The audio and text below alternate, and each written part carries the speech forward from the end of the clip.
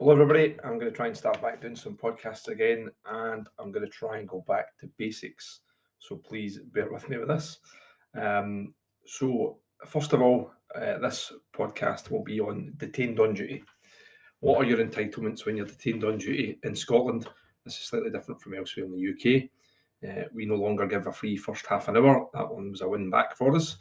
So essentially, if you are early shift and your duty finish at 4 o'clock, for talking sake, and you bring a body into the bar, you've waited for a bit, you process it, and then all of a sudden you've got a custody case to do for the next day, you're going to be held on.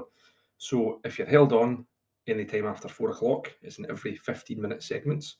So it's in periods of 15 minutes that you claim for, essentially. So if you're detained on duty for 90 minutes until 5:30 at night, for talking sake, from 4 o'clock, then that is obviously just an hour and a half you claim. You don't claim 2 hours, you claim just the hour and a half, or an hour and 45 minutes if it was 5:45. Entitlements, again, when it comes to that, it's time and a third. So you get paid time and a third for being detained on duty because it's a working day. Anytime you're on in a working day like that, it will always be time and a third.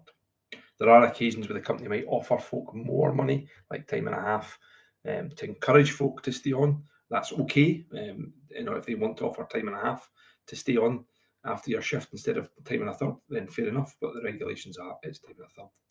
Now, one I think that most folk have forgotten about that is probably quite important in terms of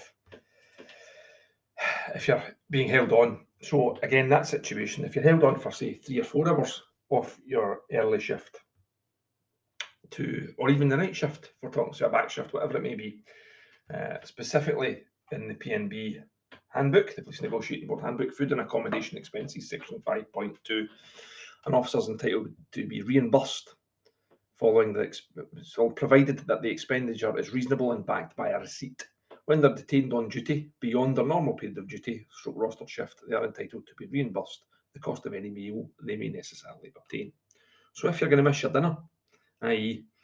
Dinner's in the dog by the time you get home at 7, 8 o'clock at night because you have missed it being detained on duty, then you can stop whilst being detained on duty and go and obtain a meal, as long as it's reasonable, and have that receipt and claimed back as part of your detained on duty claim.